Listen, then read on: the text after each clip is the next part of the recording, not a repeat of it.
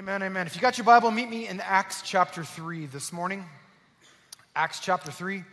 And if you were in service with us last week, or perhaps you were watching online, we were in Acts 3 also. And last week, Pastor Gary brought a message called Ready to Receive. And today, I want to continue that message, Ready to Receive, and look at it from a bit of a different angle. And as I said, Pastor Gary spoke on this last week, but Pastor Gary and Ann are actually today out of town. They're visiting Tehachapi, California, and our good friends, Pastors Nick and Jessica Smith, who used to be on staff with us here at the Bridge, who pastor a great church up there. They're visiting them this morning, and Pastor Gary is sharing at their church. But I was sitting in service last week and just listening and kind of receiving myself from the Word of God. And I don't know about you, but there were things that I was just kind of lifting up to God myself and saying, God, I need to receive from you. There are needs that I have in my life. And that's what we talked about. We took extra time to worship last week at the end of service and really just positioning ourselves to receive. There's something that happens in our lives when we not only position ourselves to receive, but really we come to God with that posture and we say, Father, I don't just believe that you can meet my need, and I don't just believe that you're able to meet my need. I believe that you will meet my need, and this is my faith reaching out with open arms, ready to receive from you. But you know, something happens in our lives when we grow as Christians and we don't always find ourselves just in the position of needing God to meet our need, but this growth takes place where suddenly God gives things to us. We receive from Him, and they're not just things that are to us, but they're things that God wants to get through us. I don't know if you know this morning, but God wants to use you to minister to other people around you. Can somebody say amen to that today? And maybe nobody's told you that, because sometimes what we do is we come to church and we always find ourselves in that posture of need. And that's okay. There's nothing wrong with having a need. Can I tell you this morning, Bridge family, that there is nothing wrong, there is nothing selfish with bringing your needs to God. Scripture makes it so clear that God knows our needs before we even ask. That was Jesus' words himself. Scripture also says that we can come boldly before the throne of grace and obtain mercy. So there's nothing wrong with having needs. It's not selfish to bring your needs to God. In fact, I would go one step further, and I would say that God made you. You might not know this about yourself, you might not even admit it, but I believe that God made you a little bit needy, and He made you that way on purpose. Now, some of you are like elbowing your spouse right now. You're like, needy right here. They need a lot of attention. They need a lot of help. They need a lot of care, and I'll be the first one to admit, I do. And we all need to recognize that. And I think one of the reasons why God wired us and made us that way is so that we would not become self-dependent or self-reliant or reliant on others, but rather we would see our shortcomings and we would begin to depend on Him a little bit more. Can I tell you this morning, Bridge family, that the end of your road is the beginning of God's. When your strength comes to an end, that's where God's strength kicks in. The Apostle Paul said it so well. He said, I've learned to be content, and I've learned to understand that His grace is sufficient for me. His strength is made perfect in my weakness. And so this morning, I want to go a little bit further, and I want to talk about not just receiving from myself, but receiving from God for the ministry He's calling me to in the lives of others. I want to go back and recap from where we were last week in Acts chapter 3. Let's read those first few verses in that chapter. It says, Now Peter and John went up together to the temple at the hour of prayer, which was the 9th hour. And a certain man, lame from his mother's womb, was carried, whom they laid daily at the gate of the temple, which is called Beautiful, to ask alms from those who entered the temple, who, seeing Peter and John about to go into the temple, asked for alms. Verse 4 says, And fixing his eyes on him with John, Peter said, Look at us. And if you were here last week, Pastor Gary talked about how this was Peter and John inviting this lame man who was begging for help, begging for alms, to take his eyes off of his circumstances, to take his eyes off of his surroundings, and focus solely in on Peter and John, who were really the distributors, the agents that God was using to bring healing into this man's life. And it goes on in verse 5, and it says, So he gave them his attention, expecting to receive something from them. And this was really the key verse last week, because we talked about positioning ourselves or posturing ourselves to receive from God. Again, it's one thing to believe that God can do it. It's another thing to position myself to receive. And it's my declaration of faith saying, God, I believe that you will do it and that you will meet my needs. But look at verse 6. This is probably my favorite verse in this chapter. It says, Then Peter said, Silver and gold I do not have, but what I do have, I give you. In the name of Jesus Christ of Nazareth, rise up and walk. And he took him by the right hand and lifted him up. And immediately his feet and ankle bones received strength. So he, leaping up, stood and walked and entered the temple with them, walking, leaping, and praising God. Now, this story is amazing on so many levels, but most of all because this lame man has been healed as Peter and John have approached him, and they really just bring down the power of God. They are distributors, agents, carriers of the power of the Holy Spirit to this man, and he's miraculously healed. There's a lot that could be said about that, but what you see when you read on is that throughout Acts 3 and Acts 4, this subject, this topic of the lame man being healed really becomes the central figure and the central story in the narrative. So I want to just briefly summarize what happens next in this story. It says after the lame man is healed, that the people are all amazed at what's just happened. How many of you would agree that if you had seen that dude begging by the temple week in and week out, day in and day out, and somebody walked up to him and said, "Hey dude, in the name of Jesus Christ of Nazareth, take up your bed and walk." If you had seen that, how many of you would have been amazed as well?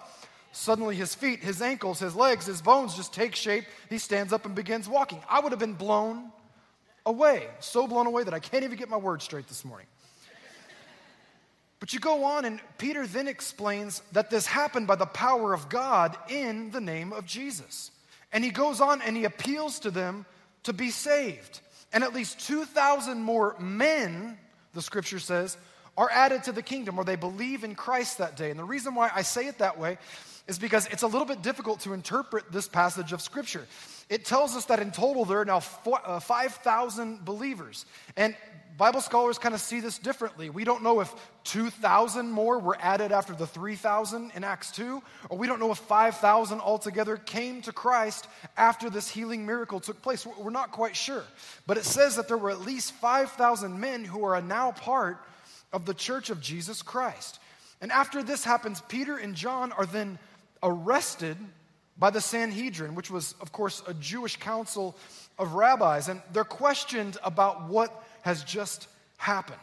And the Sanhedrin saw that this lame man has been healed and that he could not deny it. In fact, you read the passage and it says that even though they arrest Peter and John, they can't argue or deny the fact that the lame man has been healed. They don't understand how it happened. They don't understand the power that they're operating in, but they do not deny that it's happened. So what happens next? They eventually let Peter and John go. They kind of release them from being in custody, but they forbid them from teaching or preaching in the name of Jesus. How many know that Peter and John didn't exactly stop there? They continued to preach in the name of Jesus. But there's this one verse when you get to the next chapter of Acts, Acts chapter 4, that I want to focus on this morning, because Acts 4:13 is an amazing verse. It's only one verse, but there's so much richness to be found within this verse, and that's what I want to talk about with you today. Flip over to the next chapter, to Acts 4, and let's read verse 13. It says this of the Sanhedrin, this council of rabbis. Now when they saw the boldness of Peter and John and perceived that they were uneducated and untrained men, they marveled. And they realized that they, Peter and John, that they had been with Jesus. Now, I want to take most of the time we have, and I want to focus in on this one verse, and I just want to pull three things out of it that really stand out to me this morning, okay? The first one, if you're taking notes, let's talk for a moment, number one, about boldness. It says that they marveled at the boldness of Peter and John. Now, when we talk about boldness, there's one verse, and I said earlier when we were reading in Acts 3 that it's my favorite verse there in that story of the lame man being healed. Acts 3 and verse 6 says this, and really this encompasses the boldness that Peter and John were walking in so perfectly. Acts 3:6 says, "Then Peter said, 'Silver and gold I do not have,' but instead he looks at the lame man and says, 'What I do have, I give you. In the name of Jesus Christ of Nazareth, rise up and walk.'" See, many of us know this story well because we've read it or we've heard it so many times. But have you ever stopped and considered how crazy this would have seemed to the people who saw it? Because imagine the man sitting there, and Peter and John, they don't walk up to him and start asking him questions. They don't ask him how he got in this condition. They don't ask why he's in this shape or what's going on, the other surrounding details of his life. In fact, Scripture says that they didn't ask him any questions at all. Now, I want you to notice that Peter doesn't stop and ask God to heal the man. He doesn't ask him if he has kept all of the Jewish law in order to qualify for God's mercy or God's healing. He doesn't check out his theology to see what he really believes. He doesn't say, so before we go through with praying for you, let me just ask, are you charismatic? Are you Pentecostal? Do you have Reformed theology? Like, where are you at in your belief system? He doesn't do any of that. Are you a continuationist? Do you believe the gifts are for today? Are you a cessationist? What's your church background? Are you Calvinist? Are you Arminian? He doesn't ask him any of those questions. Do you believe in the rapture? How do you feel about end times? If you do believe in the rapture, are you pre, mid, or post-tribulation? Are you an amillennialist? He doesn't ask him any of these questions that would only get in the way of the thing that God wants to do. In fact, I'll say it again, he doesn't ask him any questions at all. Instead, we see that Peter doesn't ask anything, but rather gives a command. He says, in the name of Jesus Christ of Nazareth, rise up and walk. I want to ask you a question this morning, church. When was the last time that you did something really, really bold for Jesus?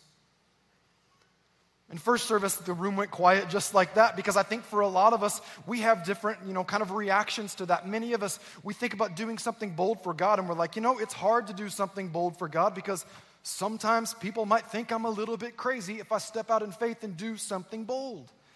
Maybe you've had an experience in your life where you think back to a time where you tried to do something bold for God, but it didn't really go the way that you had planned.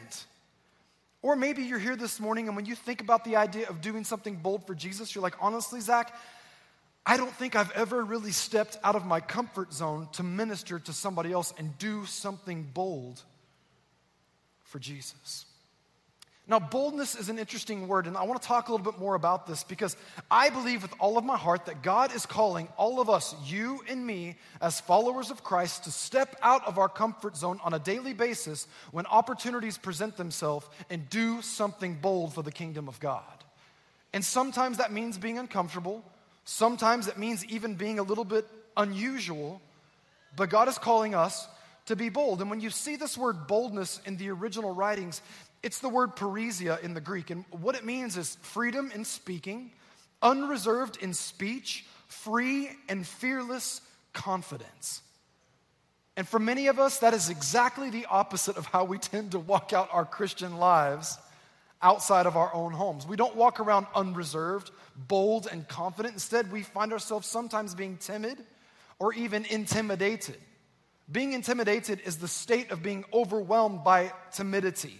It's like we get paralyzed by our fears, by our worries, by our concerns, what other people might think. We can feel overwhelmed. We can feel unsure. We can even feel intimidated. But Peter and John stepped up in confidence in this word, boldness, and God did something miraculous through them. And I want to stay here for just a moment and give you a couple of illustrations, if I can, that I hope will help here. Sometimes doing something bold for Jesus means you step out of the box of comfort and things get really awkward really fast. But God's calling you to do something a little bit unusual. Now, I don't like weird things, okay? I don't like it when weird things happen in church. I don't like it when Christians come up to me and say strange things or weird things or make me feel uncomfortable. I would love it if everything that we as Christians did was totally normal, sane, and comfortable. But sometimes God calls us to jump out of that box.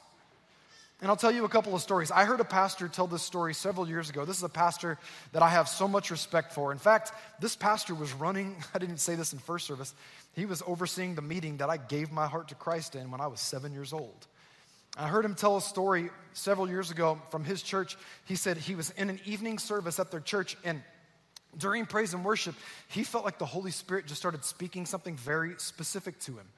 And he said, I started just kind of taking in what I felt like the Holy Spirit was speaking to me and what he wanted me to say to the church. He said, and as I sat there and I listened to the Holy Spirit, I thought, oh Lord, if I get up there and say this, these people are going to think I'm crazy. I'm going to lose all credibility. Are you sure about this? He said, so before I did it, I asked God again, Lord, are you sure that this is you? Are you sure that this is what you want me to say? He said, but again, I just had this conviction in my heart that I was to stand up and say this. He said, so I stood up in front of my whole church and I said, okay, I feel like the Lord has given me a word that I want to share, and I know this might sound crazy, but follow me. There's somebody here. You've got mustard in your eyes. I don't know how you got mustard in your eyes. I don't know why you would get mustard in your eyes, but you've got mustard in your eyes, and the Lord wants you to know that He knows about your situation, and He wants to touch you right here where you're at tonight. He says, who is that person? He said, my church looked back at me like. He's like, pins are dropping, crickets begin to sound, and it's like nobody is responding. He goes, well, now I'm halfway across the bridge, and my whole church thinks I'm crazy. He said, so I just said it again. I felt like this is what the Lord told me, so I'm going to say it again, and I want to know who it is. There's somebody here. You've got mustard in your eyes. I don't know how you got mustard in your eyes. I don't know why you would get mustard in your eyes, but you've got mustard in your eyes, and God wants you to know that He sees your situation, and He wants to touch you right here tonight. Who is that? Said he looked around, and nobody responded. In fact, the room just got colder and quieter. And he said, I thought, there's no way I can preach now. He said, we're going to sing one more song. And he looked at the worship team, and they sang another song. He said, I went back and sat down in the front row, and I sought the Lord like I have never sought the Lord before. God, I just made a total fool of myself. I'm not so sure that you're in this. Is this really you? He said, the song was over, and I got up to preach, and I looked at my church, and I said, listen, I felt so strongly that's what the Lord told me, and if I miss God, I'm going to be the first one to come back next week and tell you. But I'm going to seek the Lord out this week, and I'm going to figure out what's going on and why I had that impression in my heart. He said, so I got up and I preached the shortest message I've ever preached in my whole life. He said, I got done, and when church was over, I didn't want to meet any new people. I didn't want to go to dinner. I didn't want to shake any hands. He said, I picked up my stuff, I made a beeline for the door, and I went straight out to the car. He said, I'm on my way to the car, hanging my head, thinking, oh my Lord, I wouldn't be surprised if half the church doesn't come back next Sunday. He said, as I'm walking to my car, this woman starts yelling my name from across the parking lot. And she starts running up saying, Pastor, Pastor, like a crazy person. He said, and I turn around and see her coming, and she's dragging her friend right behind her like this. And she says, Pastor, you need to meet my friend. And he said, why do I need to meet your friend? Because she's the one with mustard in her eyes. And this woman walks up to the pastor with tears streaming down her face. And she said, my friend invited me. We're co-workers. My friend invited me to come to church tonight, and I'm an atheist. I've told her for weeks and weeks and weeks, I don't want to go to church. I don't believe what you believe. I don't believe there is a God, especially a God who could care about my personal life. She says, I have issues in my hands, and pretty frequently I go to get hand massages. And the same woman that always gives me a hand massage today gave me a hand massage after eating a sandwich with very hot mustard in it. She did not wash her hands thoroughly. I went on to rub my eyes later, and my eyes have been burning for hours. And when my friend said, you're going to come to church with me tonight, she said, I just resisted and resisted and resisted, but I couldn't get away from it. I walked into this room tonight, and you said there's somebody here tonight with mustard in your eyes. And I'm telling you that right now in this moment, I know and I believe that there is a God who knows me, who sees what's going on in my life. And tonight, I believe. Now listen, I've never done anything like that before. I would say that's bold. Anybody else? But let me give you a more practical example. Several months ago, right here at the bridge, I was sitting in service right down here in the front row. There's a woman in our church that was just sitting right around from me, like right behind me. And while Pastor Gary was up here speaking, I turned around and looked over my shoulder for whatever reason, and I just happened to glance back and see her there. And I'm telling you, in the quarter of a second that it took for me to see her face and turn around and look back up here, it was like the Holy Spirit dropped a phrase in my heart like that. It was there. I didn't hear an audible voice. A mighty rushing wind did not blow through the auditorium. Chariots of fire did not come down. Nothing crazy happened. It's like God just, boom, dropped it right there in my mind. And He said, soon and suddenly. And I looked at my wife and I said, because you guys know me, this is what I do. I cry. I'm like, I feel like God just spoke to me and I'm supposed to say this to her. But I don't know that I want to do that. She said, why? I said, because what if it's not God? What if it doesn't mean anything to her? And she looks at me and says, yeah, but what if it is God and you don't tell her? And so after church, I went outside and I talked to her, and I knew some of the circumstances of her life, but I don't want to manipulate that. I was afraid of being manipulative because I know some of the things that are going on. And that's one of the things I want to say about this. Anytime God gives you word, be really slow to say, the Lord told me, or thus saith the Lord. But what I learned that day was I walked up to her and I said, listen, I felt like this is what the Lord put in my heart, and I want to share it with you. You can take it or leave it. And if it doesn't mean anything, then let it go. All good. But I felt like the Lord said soon and suddenly, and she just, tears just overcome her. And she told me some of the things that were going on. And I said, okay. And to be honest with you, after this happened, a couple weeks went by and I forgot about it. About 2 months later, she came up to me and she said, this situation I told you about, she said, we have knocked on every logical door looking for an answer. And absolutely out of the blue, out of nowhere, God opened a random door. And that whole thing that you said about soon and suddenly encouraged me to hold on. And now God has opened a door. And there's an answer that we see coming down the pike here in just a few short weeks.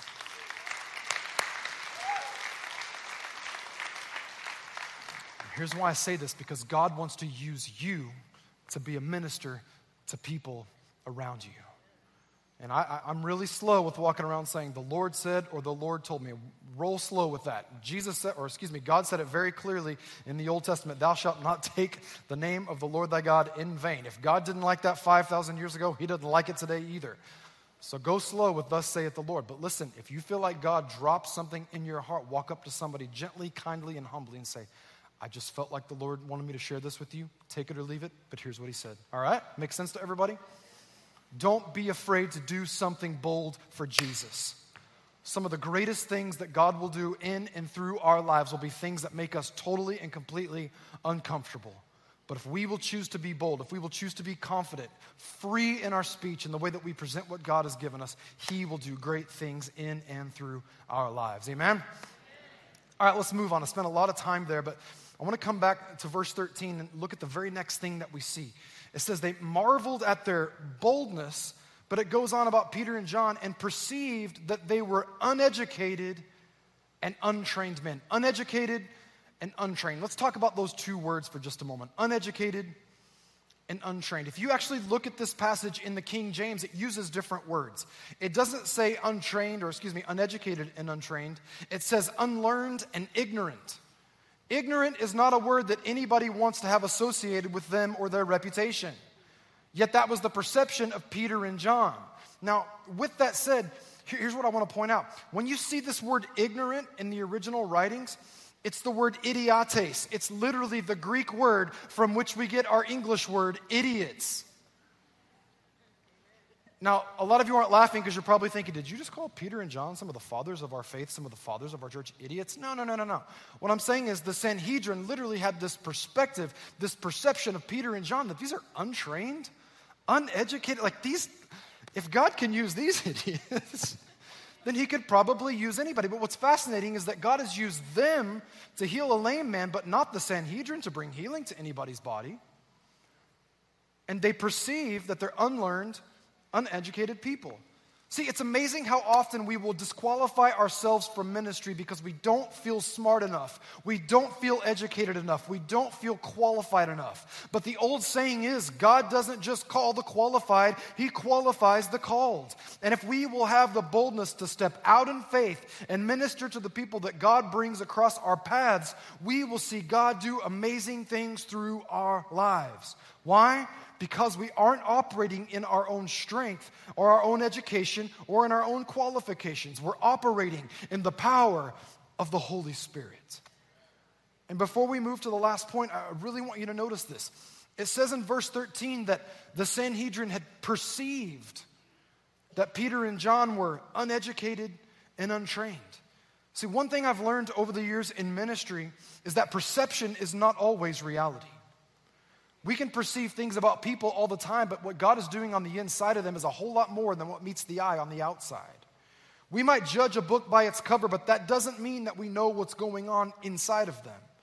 See, Peter and John might have said the same, not have had the same education that the rabbis of the Sanhedrin had. They might not have worn the priestly robes or carried themselves the same way that traditional ministers did. But that doesn't mean they hadn't been prepared for this. Why? Because they had just spent 3 years with Jesus. The Sanhedrin saw him on the exterior and they saw, wow, we perceive they're unlearned, untrained, uneducated. We perceive they might as well be a bunch of idiots trying to do something under the power of some other God. They didn't know, they didn't understand. But perception was not a reality. Why? Because they have been trained by Jesus. Peter and John, along with the other 10 disciples, had spent 3+ years walking with Jesus. They had gotten a master class in ministry from the Savior of the world himself, and that was worth more than any education they could have gotten anywhere else. You might say, Zach, I don't have a 4-year degree in Christian ministry. I'm not sure I'm qualified to minister to others. You might not have a 4-year degree, but sometimes 4 minutes in the presence of God is all that you need to prepare yourself for the opportunities that He's put in front of you every single day of your life. Don't sell yourself short of what God wants to do in and through your life. You might feel unqualified. You might feel untrained and uneducated. You might feel like, I'm just some idiot. How could I possibly be worthy of God using me? If He could use Peter and John, if you want to spend time with God, get in His presence, He will give you a master class on how to minister to the people in your world. Amen. And all of that leads us to the third part of this verse that I want to close with today. Now, when they saw the boldness of Peter and John and perceived that they were uneducated and untrained men, they marveled. And what was the conclusion? And they realized that they had been with Jesus. We've already established all of this, but again, you got to get the picture. We first see the Sanhedrin amazed by their boldness. They had no idea how these uneducated, untrained guys could be doing something like this. Surely they don't have the power, the strength, the ability to heal a lame man. And it all brought them to one conclusion. They had been with Jesus. In closing this morning, in 1998, I remember the movie Saving Private Ryan came out in theaters. You know, one of my favorite all-time movies. My dad took my grandfather to see the movie Saving Private Ryan in the theaters when it was playing. I didn't go with them that night, but I kind of wish that I had been there because it would have been an interesting experience to stand outside the doors of that theater as people walked out afterwards that night. Because for the average person who came to see the movie, they might have sat there and thought, wow, what an amazing storyline that was. What an amazing dramatic presentation of a war movie, of D-Day, of World War II, the invasion at Normandy. What an amazing storyline presentation, and really what an amazing depiction of what war is actually like. They might have thought that as they walked out of the theater that night, but my grandfather, my dad told me, walked out with tears streaming down his face because he wasn't impressed so much by the story as much as the story brought back all the memories of what it was like to get off that boat and jump in the water and try to get up onto the sand, because my grandfather was a D-Day survivor who was there on D-Day when they invaded the beaches of Normandy in World War II. See, there's something different about somebody telling you a story about a story they heard. And we all know what it's like when somebody tells us a story and we get to the end of it and it's like, what do we say? I guess you had to be there. We all know those kinds of stories. But then it's different when someone tells you the story and the reason they're able to tell it so effectively is because they were there. My grandfather didn't like to talk about the war. I miss that guy. He didn't like to talk about it because every time he talked about it, it just brought back the memories of what it was like to actually be there.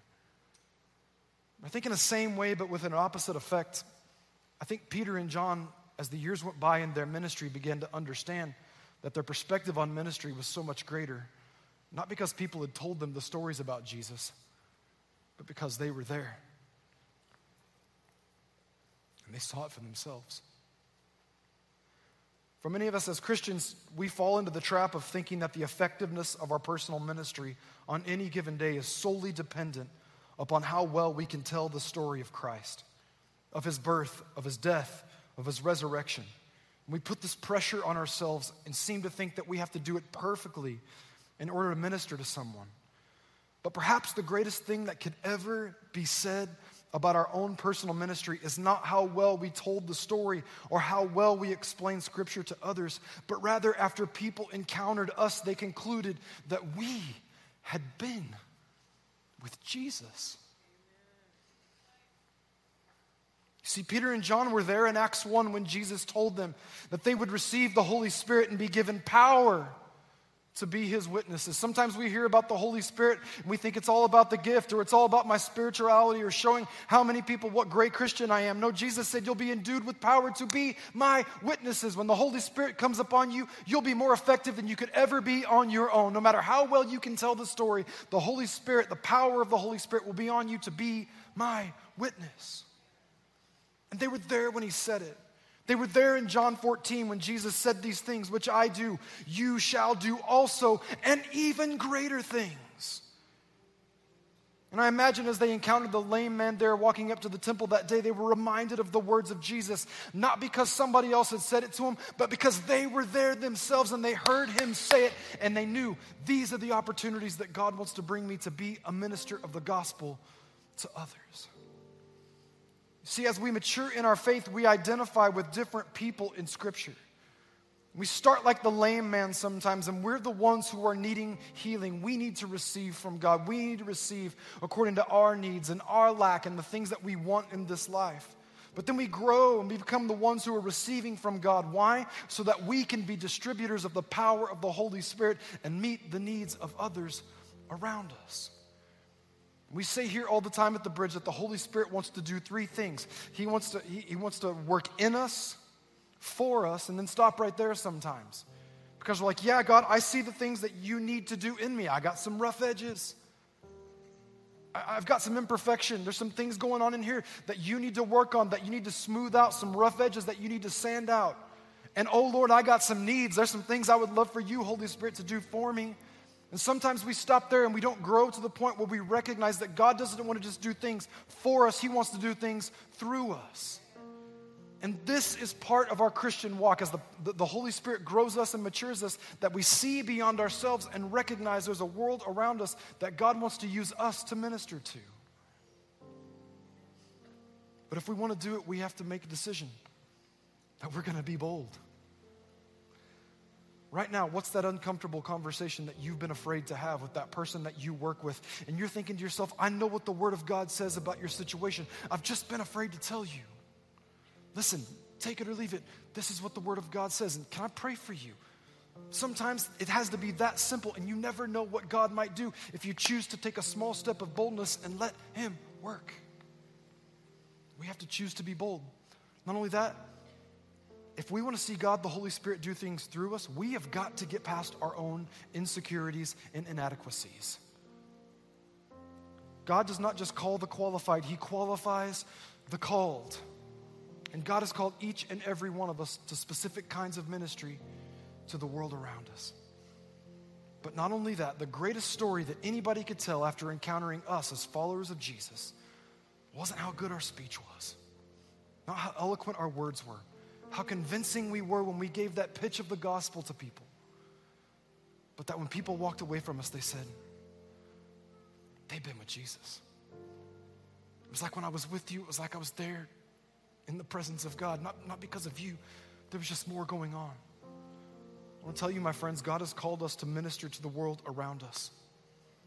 Sometimes we hear that and we think ministry, sounds like what the pastors do. No. Scripture says that we as the pastors, it is our job to equip the saints for the work of the ministry.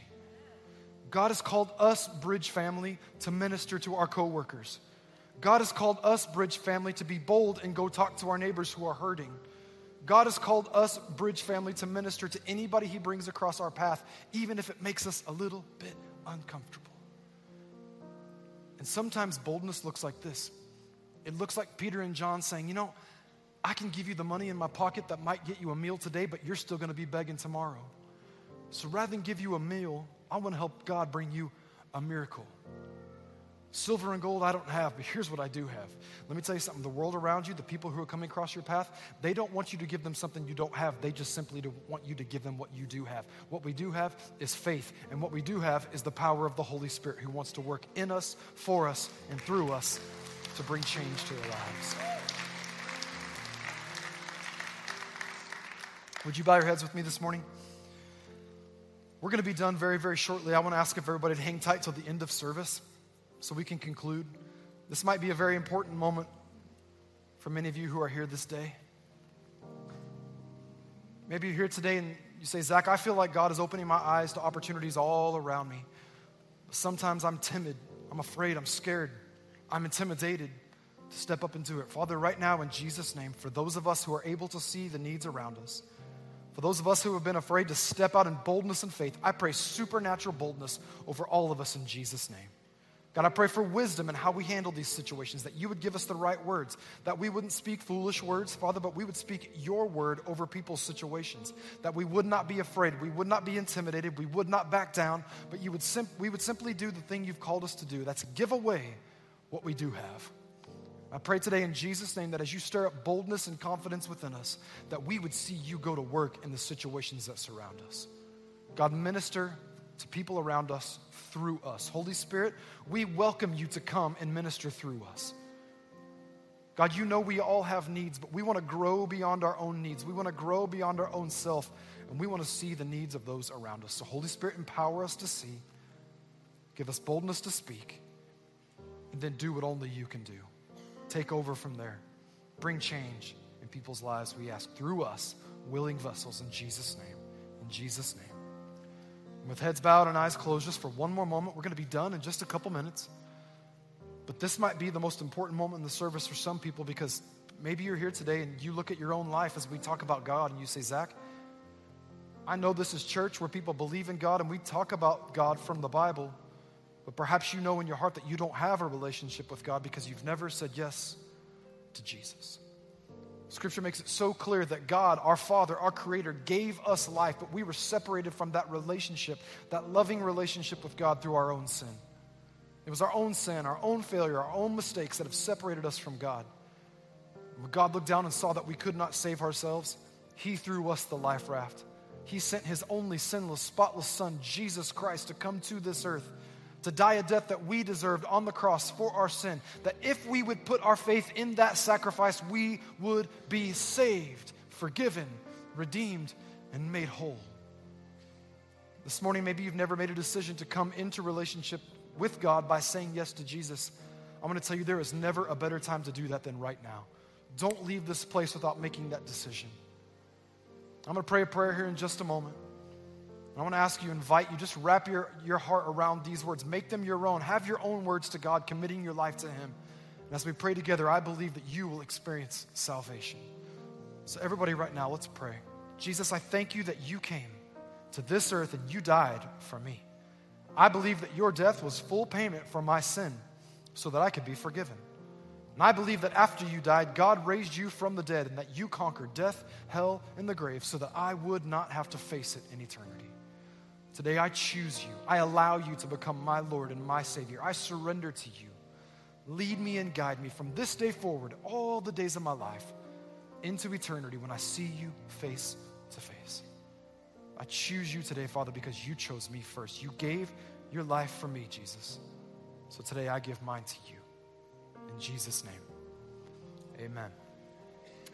All right, last thing before we go this morning. If that's you, you made a decision to follow Christ, we want to help you start your journey of faith. Listen, this is not the end of things. This is simply the beginning of a new journey of faith. We have a little gift we would love to put in your hand. It's a simple tool called the Next 7 Days. A couple ways you can get it. We'll have prayer teams right down here. Come up to one of our prayer teams. Let them know you made that decision. They would love to give you that gift to help you get started. If you need to go quickly at the end of service, you can stop by the Next 7 Days desk. It's right between the glass doors. Not only that, but if you're here this morning and you say, Zach, I got a need in my life, something that just feels bigger than me. I need someone to pray with me, agree with me, just really encourage me. Come see one of our prayer teams. That's why they are here, okay? Hey, we are so glad if you made that decision today to follow Christ. We want to welcome you into the family of God. Bridge family, can we welcome people this morning into the family?